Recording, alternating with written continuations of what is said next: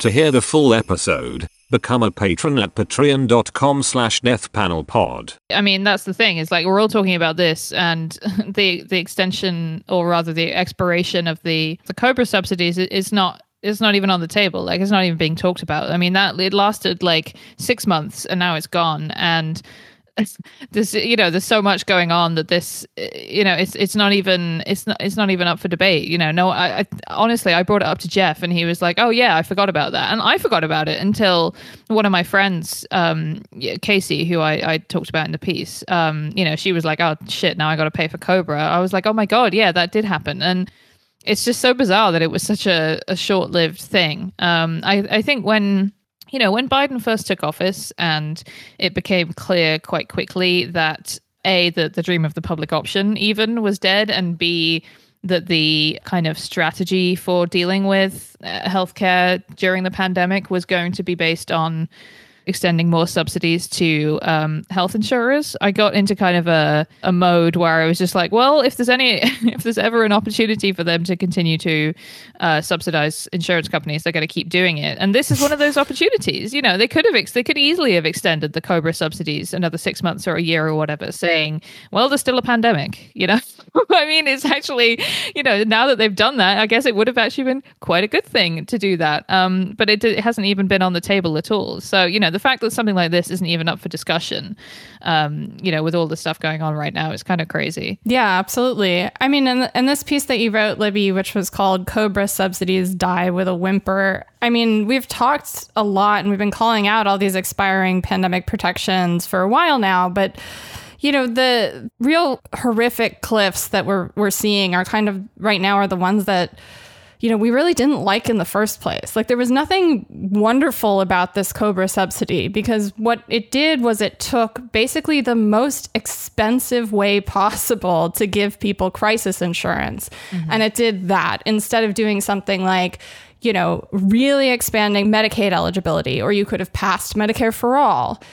Instead, what they decided to do was to do this sort of standalone COBRA subsidy, which would cover people who were getting fired from their jobs, who were losing their employer-sponsored health coverage. And COBRA's typically starts at like 1.5 the premium amount per month. There is a bonus fee added on to all COBRA care in order to sort of buffer the fact that you're out of the risk pool, right? And so this is what Congress did. This is what they decided to do to protect people that were losing their private insurance through their jobs, was rather than, give them some sort of secure access to insurance, they were going to just make the cost of this precarious and very expensive program a little less painful temporarily, in order to sort of cover with a little Band-Aid, just get us a little bit further, right? With, I think, the idea that everything would just be back to normal, it would be expiring and no big deal. And so it's like